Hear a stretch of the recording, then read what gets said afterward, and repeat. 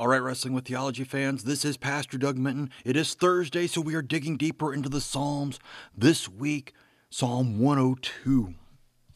As we see a psalm for those who are pouring out their complaint before the Lord. Those, especially as the superscription says, that are faint, that are at that point of not being able to continue on with life in their own eyes and their own thoughts, but pouring out their complaint before God, seeking His help. So let's see what Psalm 102 has to say. As a prayer of one afflicted when he is faint and pours out his complaint before the Lord. Hear my prayer, O Lord, let my cry come to you.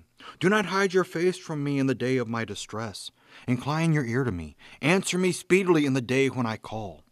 For my days pass away like smoke, and my bones burn like a furnace. My heart is struck down like grass and has withered. I forget to eat my bread. Because of my loud groaning, my bones cling to my flesh. I am like a desert owl of the wilderness, like an owl of the waste places. I lie awake. I am lonely. I am like a lonely sparrow on the housetop. All the day my enemies taunt me. Those who deride me use my name for a curse. For I eat ashes like bread and mingle tears with my drink because of your indignation and anger. For you have taken me up and thrown me down. My days are like an evening shadow. I wither away like grass. But you, O Lord, are enthroned forever. You are remembered throughout all generations. You will arise and have pity on Zion. It is time to favor her. The appointed time has come. For your servants hold her stones dear and have pity on her dust. Nations will fear the name of the Lord, and all the kings of the earth will fear your glory. For the Lord builds up Zion. He appears in his glory. He regards the prayer of the destitute and does not despise their prayer.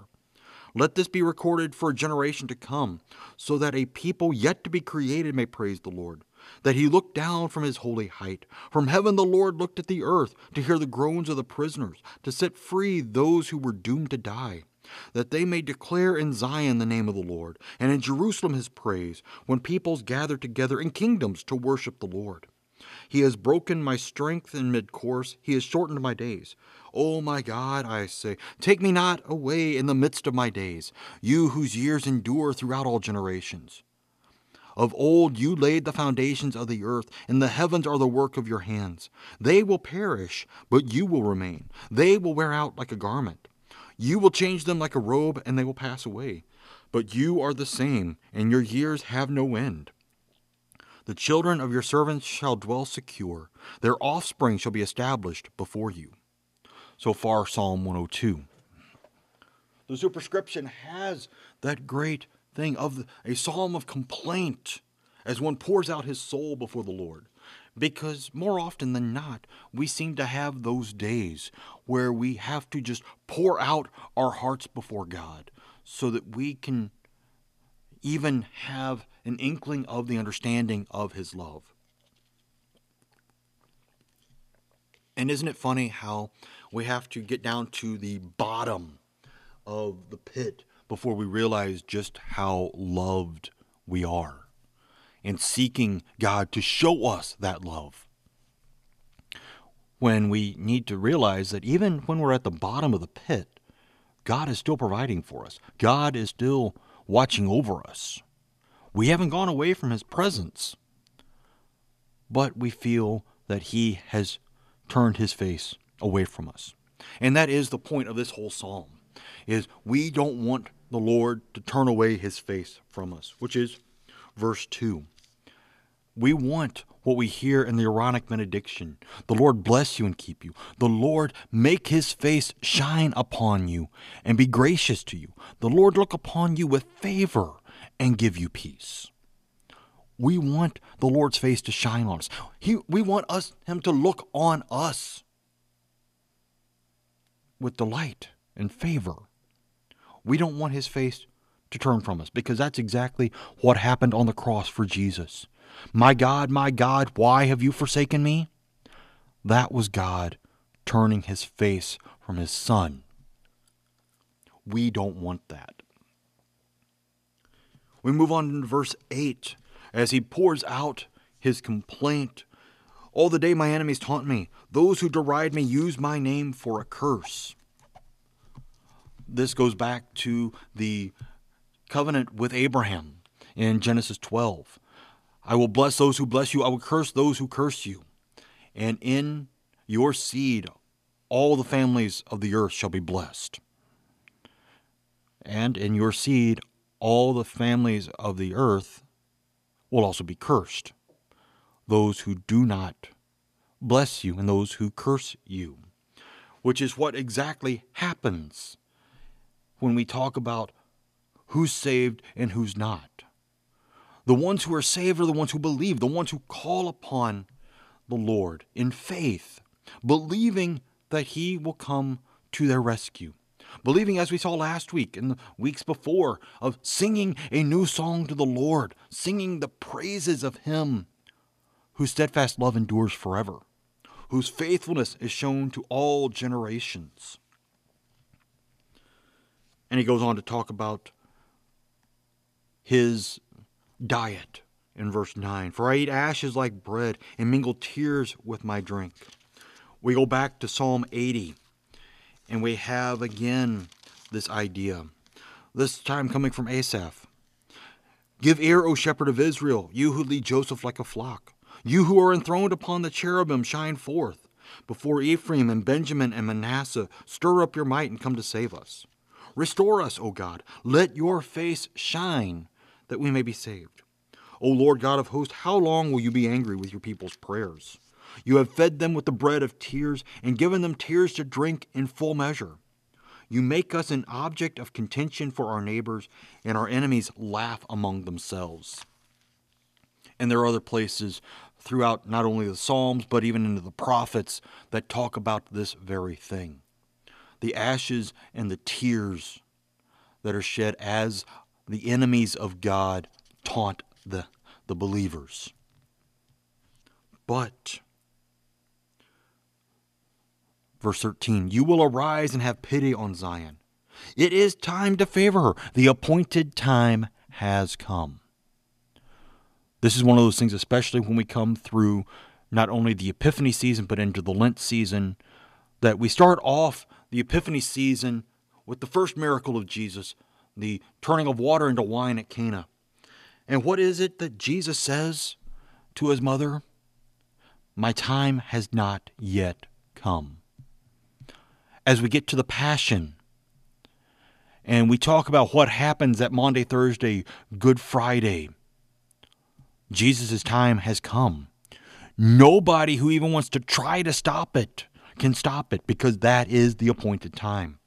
That was the time for salvation to be given to the earth. That was the time for God's glory to be shown against sin, but also with Easter morning to bring about resurrection and life everlasting. That is God having pity upon his people. And 14 gives a very poignant description of the people in exile. For your servants hold her stones dear and have pity on her dust. They are so homesick in exile that even just the dust of the earth that came from Israel is precious to them. That the rocks, just to say they were from Israel. Now we have that as well in our day, that people go over to the Holy Land, and I have nothing against those who go over to the Holy Land. But they bring back all these trinkets that not necessarily are worth anything, but they're from Israel. They're from the Holy Land. They have to be of some importance. That's the opposite today.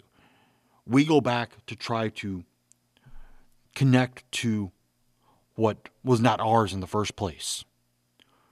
These people, they were the ones taken out of the land. They were the ones who were removed, who want to go back home. Not just for a visit, not to do all the touristy things, but to live and to dwell and abide. That is why they cherish the rocks and the dust of Israel. And that brings us to verse 18. Let this be recorded for a generation to come, so that people yet to be created may praise the Lord. This psalm is likely written during the Babylonian captivity. It is written so that the following generations might know that God has promised to restore his people, that Israel will go back to the promised land after their 70 years are done. And their exile, their time in Babylon is not permanent, because their Lord loves them and cares for them. And they go into the imagery from the Exodus. He looked down from his holy height. From heaven the Lord looked at the earth, to hear the groans of the prisoners, to set free those who were doomed to die, that they may declare in Zion the name of the Lord, and in Jerusalem his praise, when peoples gather together in kingdoms to worship the Lord. It's very similar wording to what was used when God calls Moses in the burning bush and says, I have heard the groanings of my people. I have heard the cries against their overlords. This is the same thing. In Babylon, there is the same groaning.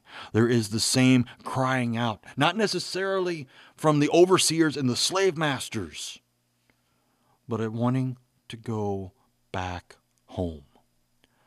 That was the big thing in the exile, to be able to go back to the land that God had promised to Abraham, to Isaac, and to Jacob, that their descendants would live there forever.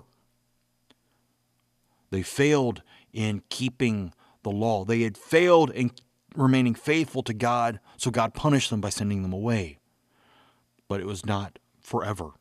It was only for a time for them to come back and to have another chance after having that time of penance, that time of receiving the punishment, understanding their need for forgiveness and repentance, so that they might do better the next time. And well,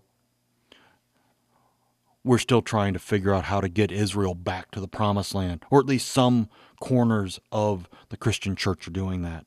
And I don't see the point of it, but that's an entire other thing that we'll talk about later on after we get through the Psalms. We're going into John's writings, and when we get into Revelation, we can talk all about that and all of the crazy stuff that they have ideas of then. But right now, let's stick back to the Psalm, and especially the last few verses. Of old you laid the foundation of the earth, and the heavens are the work of your hands. They will perish, but you will remain. They will wear out like a garment. You will change them like a robe, and they will pass away. But you are the same, and your years have no end. Man changes. God does not. As Hebrews tells us, Jesus Christ is the same yesterday and today and tomorrow and forever. God does not change. He says that in Malachi himself. And so we have to understand that. That is what causes our praise. That is why we can cry to the Lord and complain as we are face down in the ground at the lowest point we can possibly think we can get to, and say, God, do not hide your face from me. Let your face shine on me. Look upon me with favor and give me peace. That is what we want. That is why we end the service with that benediction, is because that is what we need in this life. We need God's peace, because only God's peace can grant us the certainty, the security that we are looking for. Because with man, nothing is certain, nothing is secure. But with God, if he says something is going to happen, it's going to happen. And there is no changing that. All right, that is it for Psalm 102. I thank you for being here this week as we pour out our complaint to the Lord. But seeing that even in the midst of our complaints, God's face is still shining on us, even in the bottom of the pit, because he is there with us, because he cares that deeply for us. All right, next week we get into Psalm 103, coming out of the pit of complaint and despair into the encouragement to bless the Lord, because we need that coming up, Because if we stay on this depressing, despairing moment, we will be depressed and despairing, seeking where we may to find God's face, not realizing that it's there with us all along. All right, thank you for being here, digging deeper into Psalm 102 with me this week. Come back Monday for the Confessional Corner. Listen to the Moments of Meditation. All the great things that we have on this podcast to help equip you to wrestle with the theology around you. Amen.